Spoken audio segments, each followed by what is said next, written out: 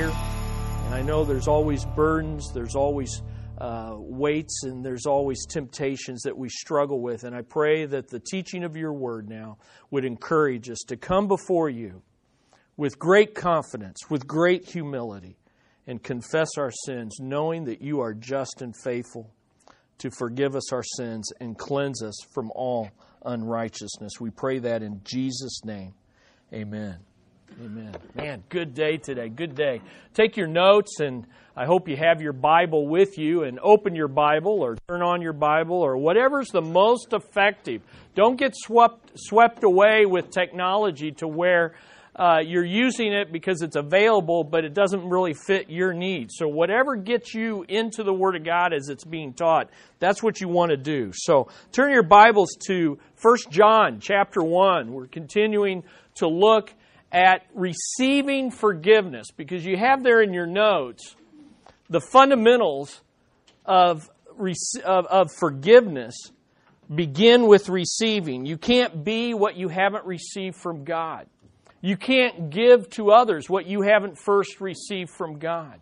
You can't ask from others if you haven't been willing to ask for it from God. And so we've been talking this past couple weeks about receiving forgiveness. And we said that, ironically, when you talk to Christians about confessing their sins, there's a lot of confusion out there.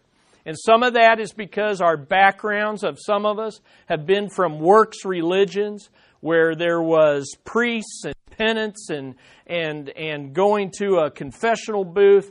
Others of us have misunderstood the meaning of justification to the point that we think that we no longer need to confess our sins. So here's what we're wanting to do. Clear up the confusion about confession. And we said that centers on 4 facts. And the first fact we looked at was right there in 1 John chapter 5, and it's this: sin always separates us from a totally holy God. That doesn't change, because God doesn't change. Look at verse 5. Chapter 1, verse 5.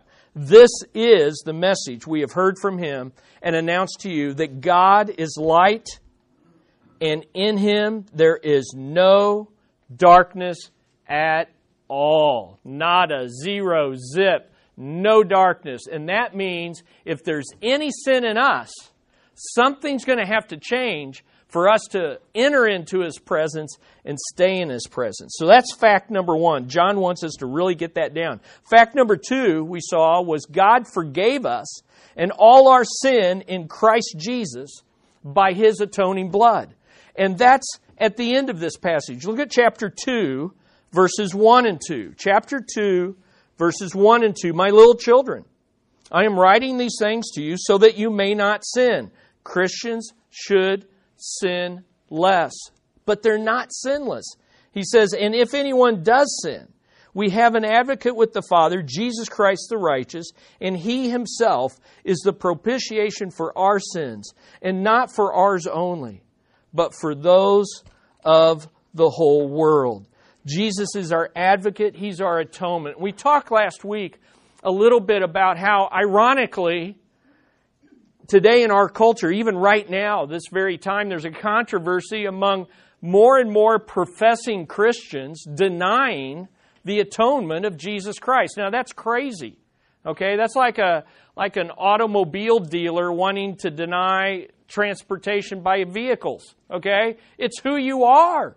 It's who you are. And so I gave you this handout. It's entitled Scandalized by the Substitute, a response to Young and Gungor. And so William Young is the man who wrote this best-selling novel, which is now a movie, The Shack.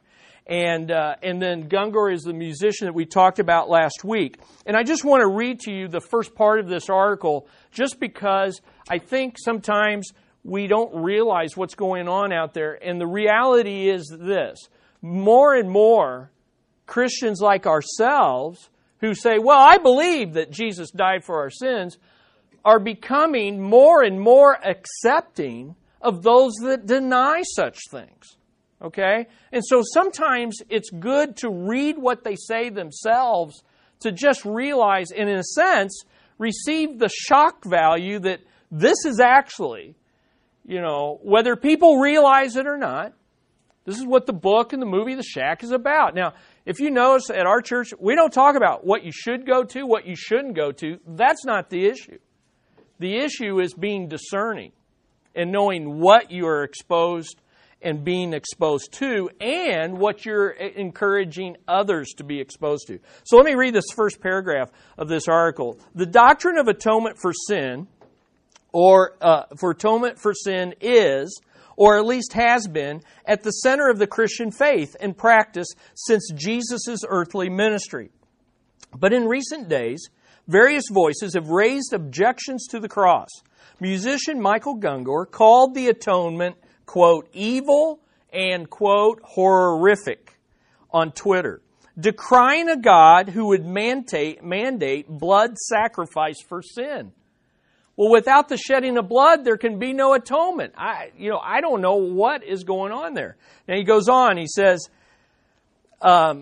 William Paul Young, author of the 20 million copy selling The Shack. 20 million people exposed to a man who's propagating this kind of doctrine, concurs in his new Lies We Believe About God. So he's got this book, Lies That We Believe About God. So now he's come out and told in a nonfiction way what he really believes. Because the argument was the Shack's fiction, don't worry about it, it's just a story, it's not important. Well, guess what? Theology is often best communicated through stories, okay? And so the lies we believe about God, if you're a Bible believer, he's got like 15, 20 chapter headings. Basically, you want to reverse what he says, and that's what God says, okay? So it's lies we believe about God. So here's what he says. Regarding Christ's death. Who originated the cross? If God did, then we worship a cosmic abuser who in divine wisdom created a means to torture human beings in the most painful and abhorrent manner. Frankly, it is often this very cruel and monstrous God that the atheist refuses to acknowledge or grant credibility in any sense. And rightly so. Better no God at all than this one. Better no God at all than this one. Well, guess what? If you reject that God, you have no God at all. And that's a distortion of what God the Father did regarding God the Son on the cross. And we see this right here in the book of John. And so, we didn't look at this verse last week. Turn to 1 John 4:10. 1 John 4:10.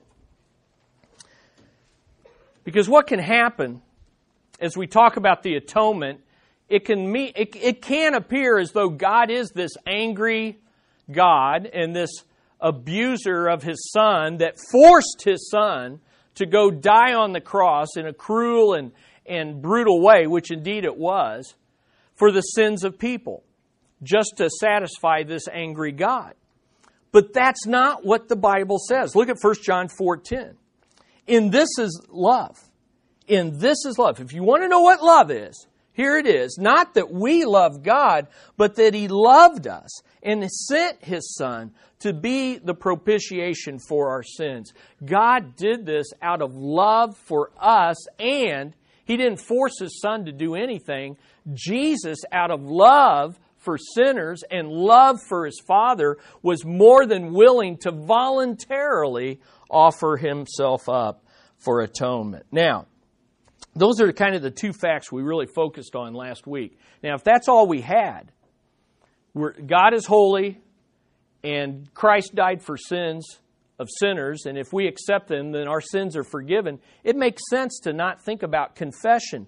But there's still verses, in 1 John, there's still verses 6 through 10 that we want to look at. And here's fact number 3 that we looked at last week.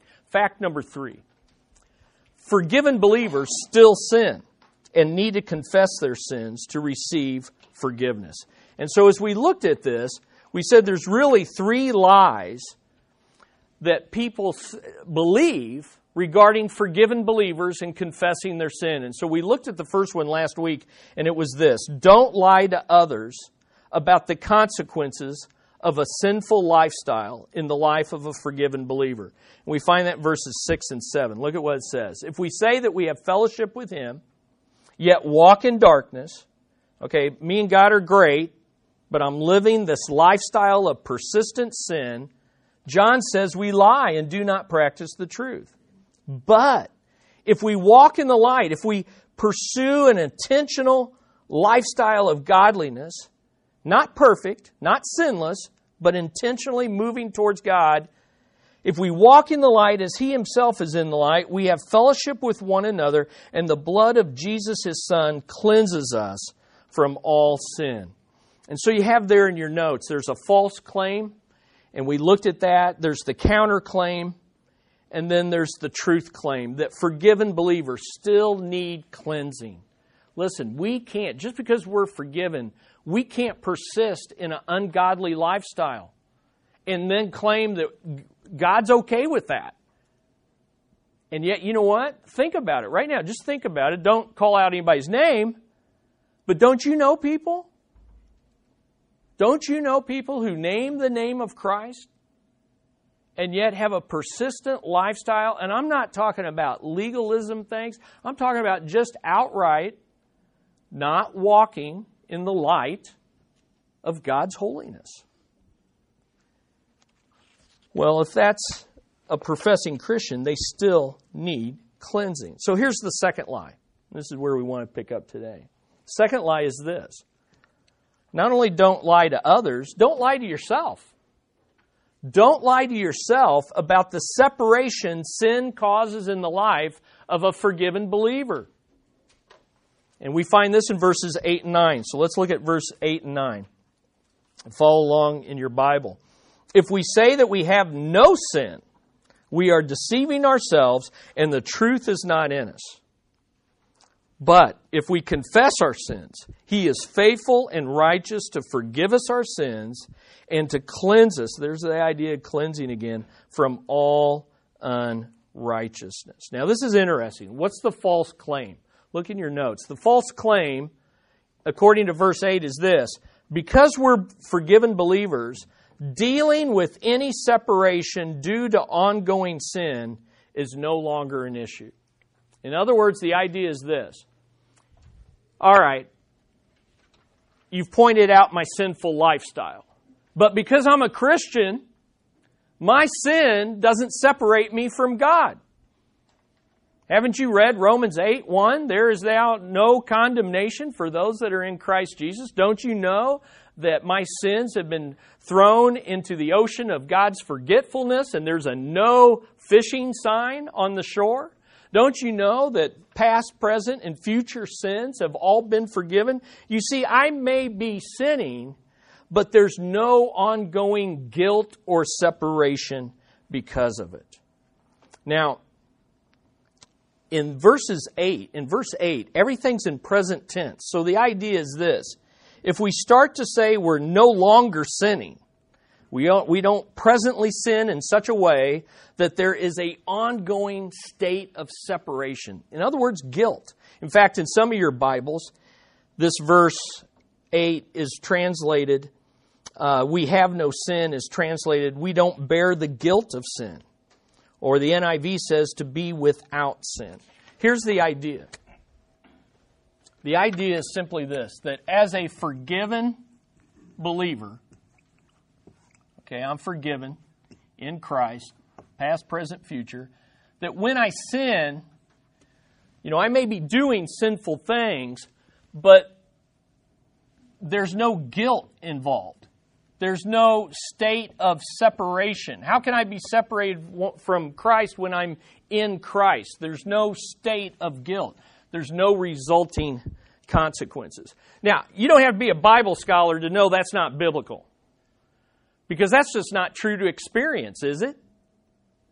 I mean, when you sin as a believer, and most of us here are believers, when you sin, what happens?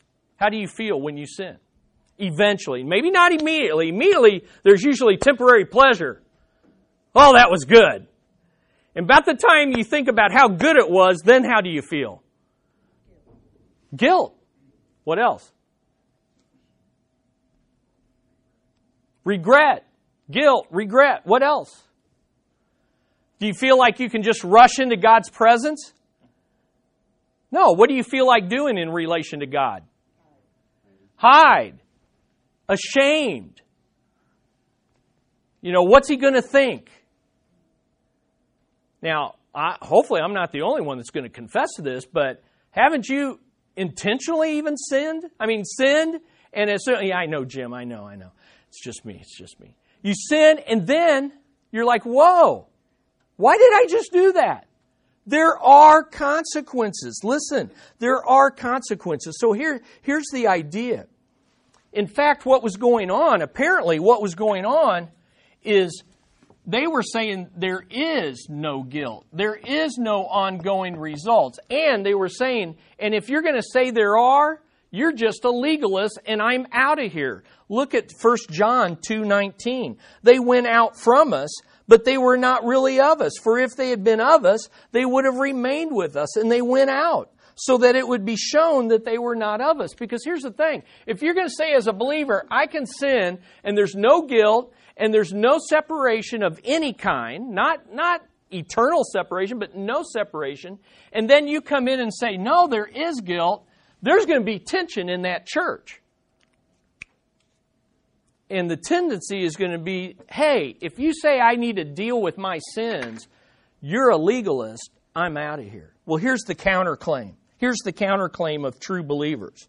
And it's found in the last part of verse 8. He says, no, if we say this, we are deceiving ourselves and the truth is not in it. So here's the counterclaim. Whoever denies the guilt of ongoing sin is self-deceived and lying to themselves about truly possessing gospel truth in their heart. You're deceiving yourself and and the truth is not in us. That's a bold claim. For a believer to be told the truth is not in you is a pretty bold claim. So this is a serious state of affairs. So that's the counterclaim. Now, I gave you a handout. Are Christians meant to feel guilty all the time? And so there's a lot of stuff we could do on guilt, okay? And so this is a good article because there's false guilt, there's real guilt, there's guilt that comes from God that is positive and healthy. There's guilt that comes from the devil that is condemning and not healthy. So there's all sorts of issues when it comes to guilt. So we can't, tackle all of that. But I know this from Psalm 32, verses 1 and 2. When David confessed his sin, here's what David said. Blessed is he whose transgressions are forgiven, whose sins are covered. Blessed is the man whose sin the Lord does not count against him, and in whose spirit there is no deceit. Now, why was David able to say that? Well, here's what he did. When I kept silent, my bones wasted away through my groaning all day long. For day and night your hand was heavy upon me. That's guilt for a believer. Old Testament, but he's a believer. Your hand, boy, haven't you experienced that? The heaviness of God's hand? For day and night your hand was heavy upon me. My strength was zapped as in the heat of summer. Listen, as a believer, to sin and then hide that sin and not confess it will drain you emotionally, spiritually, physically, mentally, in every way. There's a lot of worn out, sick, physically sick people who, if they would just come clean with God, would get better. Not all illness, but there is illness. Then he says, then I acknowledge my sin to you.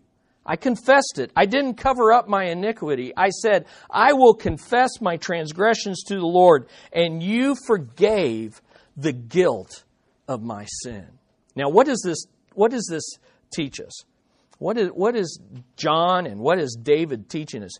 Don't deny the practice of sin in your life. Basically, if you sin and then say, hey, there's no results of it, you're basically denying the practice of sin. I sin, but I don't really sin. And I'm telling you, I think that's where many believers operate today. Because let's be honest. Now, this is getting really personal. Let's be honest. If we go days and weeks on end with never confessing our sin to the Father and thinking He's okay with that and we're okay with Him, we're operating this state of affairs.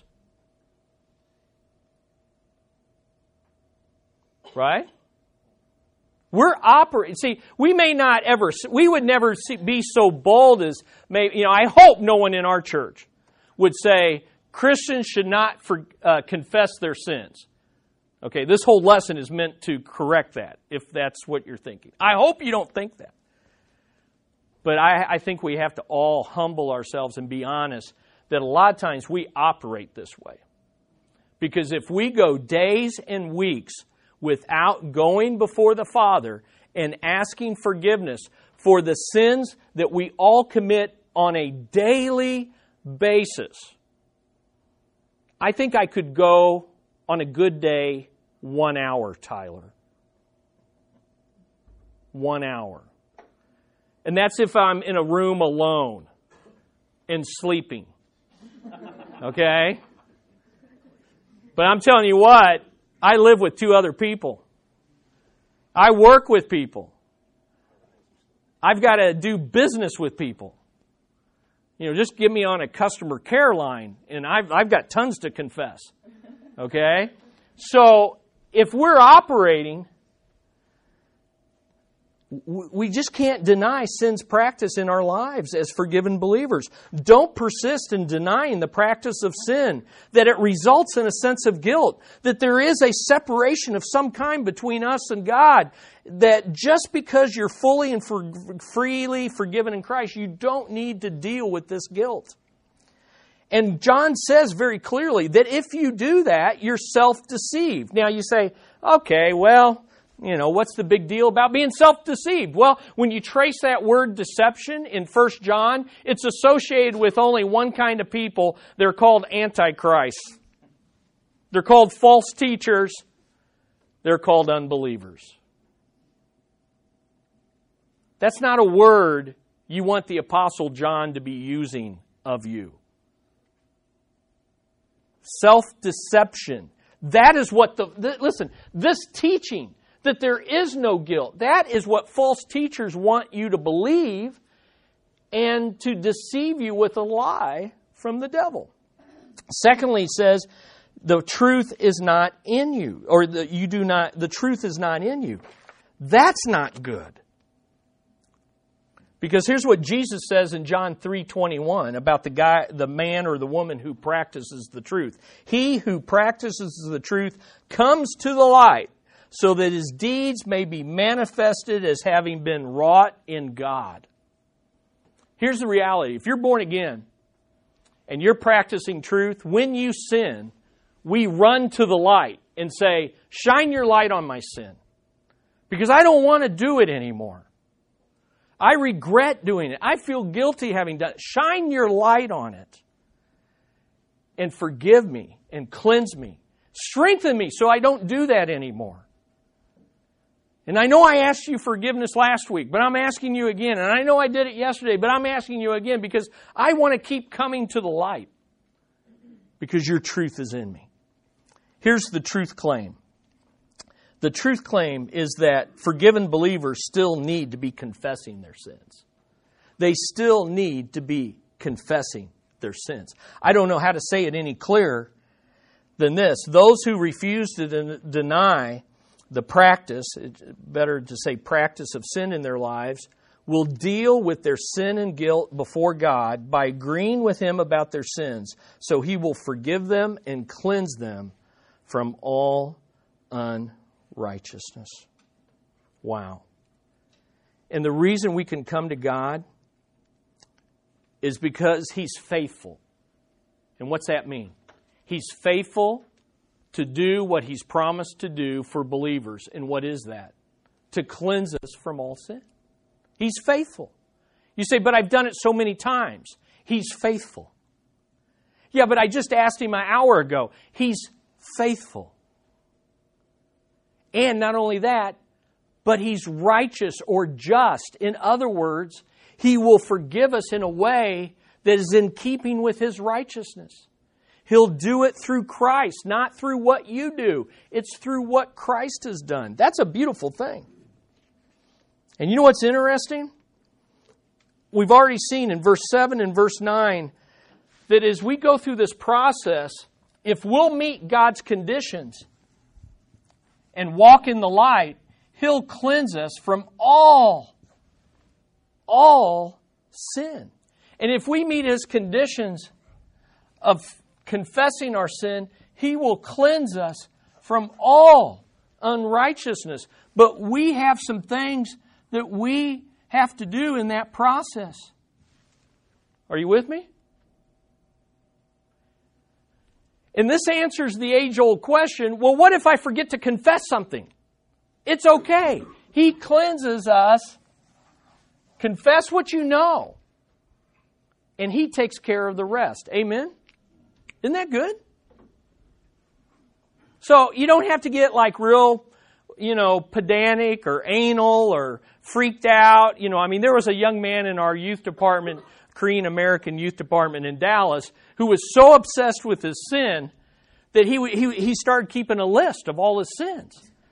We're just like, Eugene. And of course he's like the most godly guy in the group. And we had to sit him down and say, look, this isn't godliness. This isn't healthy. Why? Because you're cleansed. Confess it and move on. Get rid of the list. Amen? So don't mistake what's going on here and what we're being encouraged to do. Now, the third lie we're not to tell is this. And there's a progression here. Because as you lie to others, you begin to lie to yourself. And as you lie to yourself, you begin to lie about God. Don't lie about God as though He says forgiven believers have no sins to confess or have to deal with any ongoing separation. Basically, don't lie that God has said, look, don't get on me about this because God is the one who says, my sins are gone and I don't have to confess. Well, if you're going to say God says something, you better be very sure of what you're doing. Look at 1 John 1:10. If we say that we have not sinned, we make Him a liar, and now it's not only His truth that's not in us, what is not in us? His Word is not in us. Now, if there's any doubt of what John is implying, now it's crystal clear. For a believer to make God a liar and to not have His Word in it means you're not a believer. Okay? Yeah, but he says we. Because he's making a point. We don't say things like this. And you say, but I know some believers that do. Sadly, you're right. I'm showing you, these articles are showing you there are pastors, there are authors, there are musicians who claim to be a part of we who say these things. Now, does that mean we go on a boycott and we go on a writing campaign? No, I'm not saying that, but I'm just saying, wake up, church. Don't consume. And don't advance. And don't recommend that which makes God out to be a liar. Right? And here's what's happening today. You step up and say these things, and you're going to get labeled hater. You're going to get labeled troublemaker. You're going to get labeled legalist. You're going to get labeled all these things. And yet John was the apostle of love. And he's writing these things.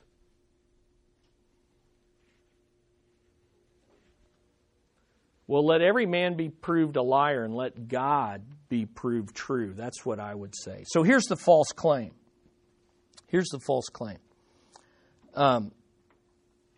because the false claim of some professing believers and false teachers is this: because we are forgiven believers, we no longer have to deal with any kind of separation due to sin, since we don't really sin anymore. That gets down to the crux of the issue. The bottom line is, if you're going to keep pushing me with this issue, then I'm just going to say this: there is no sin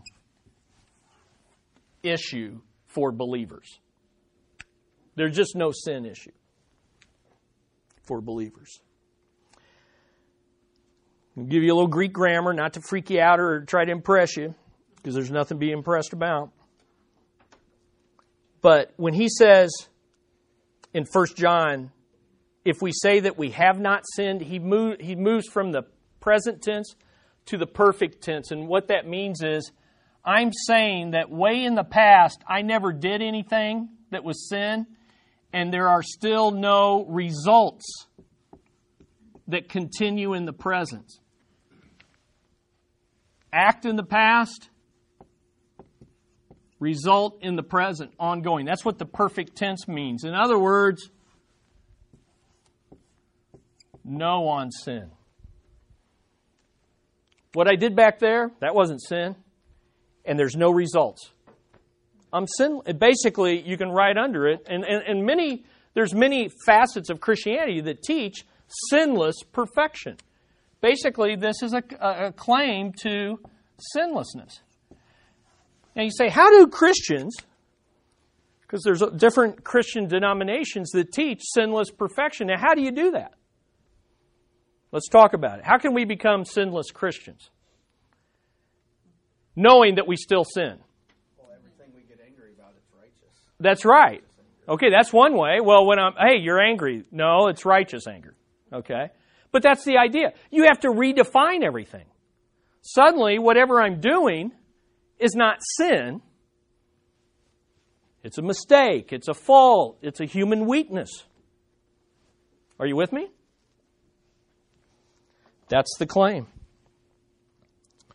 The counterclaim is this: no, whoever says such things makes God out to be a liar and is not truly born again. The gospel truth is not in their hearts. Don't deny sin's presence in your life as a forgiven believer. Don't persist in denying it. Because if you do, you make out God to be a liar, and you show that you're not truly born again. But I am born again. Then stop making this claim. You see, do you understand what I'm saying? Okay. But I am born again. Okay, then stop saying that. And start confessing and dealing with your sin. So here's the truth claim that forgiven believers, still need to be forgiven of their sins. Because we still sin. Okay? And I like what John does. He comes down to verses 1 and 2 and he's saying, look, I know it's getting a little crazy in here. Maybe you're thinking that right now too. But here's the idea. I mean, after going through this lesson for 2 weeks, you might be saying, man, I think Pastor Chris is really wanting us to get out there and sin a little so that we can confess it. No, he's saying, look, this is what he says. He's saying, my little children. And you could also be thinking, I think Pastor Chris thinks half of us are not born again. And John's like, no, my little children. I believe that you are truly God's children. My little children. And it's John's way of saying, I'm not saying this because I don't believe in you and I don't love you. I'm saying this because I love you like a father. And I want you to grow in your spiritual life. And I want you to grow up to maturity. And he says, my little children, I am writing these things to you so that you may not sin. Because here's the reality. When we live a life of neglect of personal sin, you know what that produces? More sin.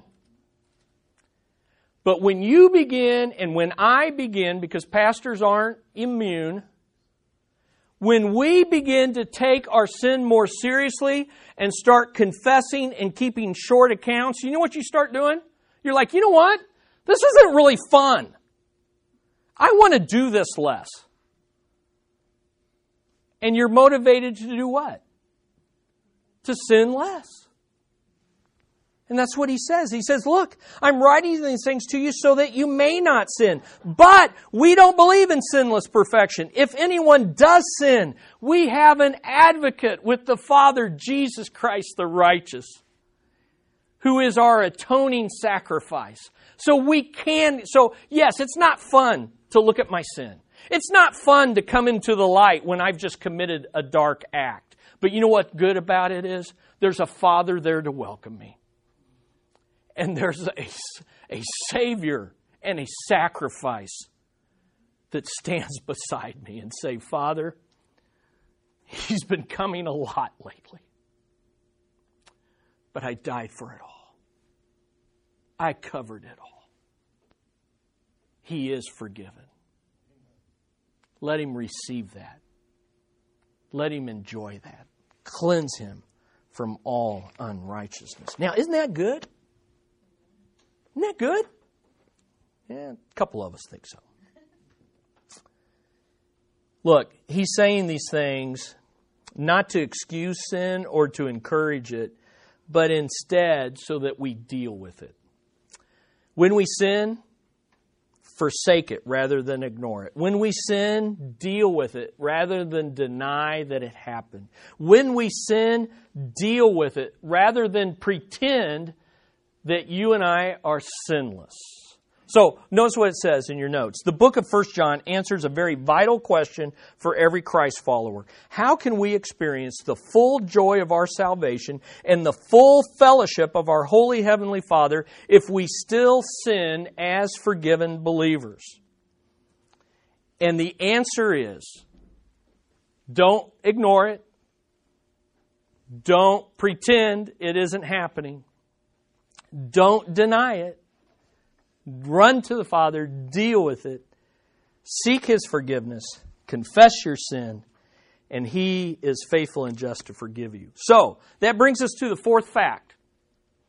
And this one will kind of bring the whole teaching of John and the teaching on confusion. This is where the confusion will be cleared up. Fact number 4, there are two kinds of forgiveness in Christ.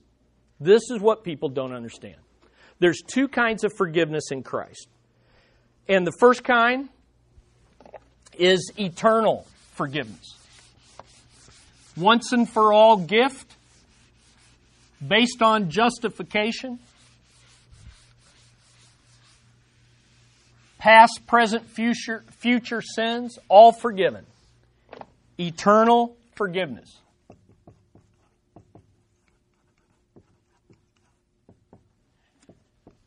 Enables us to enter into a permanent relationship. The second kind of forgiveness is parental. What I would call parental. And it enables us to enjoy fellowship. Both of these are big themes. Relationship and fellowship, big themes in the book of 1 John. So, eternal forgiveness is in order to enter into an eternal relationship with God the Father. And sin cannot break that. It's unconditional. Right? Free gift. Right? But, now, and by the way, that relationship is you're born again as a child of God, and He's your Father. Jesus is your brother. Right? And we are His children. Now, once you enter into this family idea, it really makes sense because it's just like in your family. All right? I'm sure, having now raised up to 18 years old, I'm sure there was times my parents thought twice about adopting me and wondered if maybe, they could go back and renege on that. But once a Regus, always a Regus. And to my knowledge, they never said that to me. And I never felt that. I was theirs. But let me tell you, raising me, there was tension in fellowship. I've told this before, some of you are new. Our kitchen had 2 entrances. And there was a day my mom was chasing me around those entrances, and my brother was looking for some place to run and hide. Oh, was she mad, and oh, was I not going to get caught. Then my mom got smart. She stopped by the phone and said, "I'm calling your father." Then Chris quit running and started to get on his knees begging, literally begging, "Do not make that call. Do not make that call." Now, were they going to talk about kicking me out of the family? No. But they were going to talk about some broken fellowship. They were going to talk about some confessing that Chris needed, some discipline that Chris needed, right? And that's the idea. Listen, when you eliminate this is when you say there's no sins to confess, you've just eliminated that, and you're banking on a relationship, but you're denying the relational realities that sin causes tension in relationships. Amen? And so once you bring back in paternal, then this starts making sense.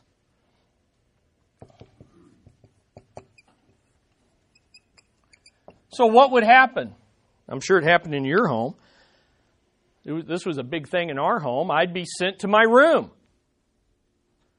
There was a break in fellowship. We were in the same house. I didn't have to sleep out in the barn or, but there was a break in the fellowship until I came out, many a time until I came out and said, "You're right. I was wrong. You're right. I won't." Trying to think of some of my classic things. I won't do that anymore.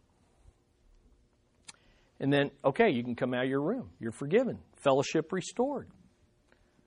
Fellowship restored. Were they going to keep me in that room forever? No, that wasn't the point. The point was there was a break in fellowship, and I needed to experience that so that I would humbly confess and restore that fellowship. It's like I've told you many times, when Amber was young and we would spank her, kids say the darndest things. I mean, out of the blue, she would say, "Dad, I like spankings." I thought I was going to have to pay for a psychologist or something. I'm like, and I almost immediately try to convince her, "No, you don't. No, you don't." And then again, just like parents do, I got wise and I said, "Why? Why do you like spankings?" "Because I like the loving afterwards." Because in our home, spanking was not to be done in anger, and it was to be done with self-control and wrapped up in love. Both while it was being done and after it had accomplished its purposes. And Amber got that. Now, I don't know if she'd say that today, but she said it. Believe me, when you're a parent and you hear something like that, you remember it. I like the loving afterwards. You know what? That's the idea. I don't like confessing sin, but I like it when God restores and cleanses. So, here's the idea. God the Father wants His children to be crystal clear about confessing their sins. So here's 3 things I want to leave you with. Our eternal salvation and total forgiveness does not mean we are sinless, but that we sin less and less. Secondly, our eternal salvation and total forgiveness is not secured by our ongoing confessions of sins, but what Jesus has done, is doing, and has yet to do in interceding for us. So we don't confess to maintain this. This is maintained by Christ. Okay? Third, though, our eternal salvation and total forgiveness is the reason that we desire to sin less and less, and it's the reason we seek to quickly confess our sins and receive parental forgiveness and cleansing. It's because I have this that I want to do this. Okay? So, the hard part of this lesson, you may have said, well, the hard part's been sitting through it and trying to understand it. Okay. Hopefully I haven't complicated it too much. But the real hard part of this lesson is this. What's my spiritual discipline of receiving forgiveness looking like? our church, we talk a lot about reading the Bible. We've given tools for praying. Sometimes we forget that confessing sins is a spiritual discipline. And I know I need to grow in this. I know this truth, but I need to grow in this. And I bet you might be in that same boat. So next week, we're going to look at some word pictures and some other ways of looking at receiving forgiveness and really talk about what's it mean to confess? What's it mean to agree with God about our sin? And kind of get into the practical nature of this. And then once we do that, we can then move on to the rest of the aspect of forgiving. But I think we've undersold and undertaught and underpracticed this idea of confessing. And it's definitely under attack. And so this is what we want to focus on. So let's go to the Lord in prayer. Father, we come, and I guess we should confess our sins.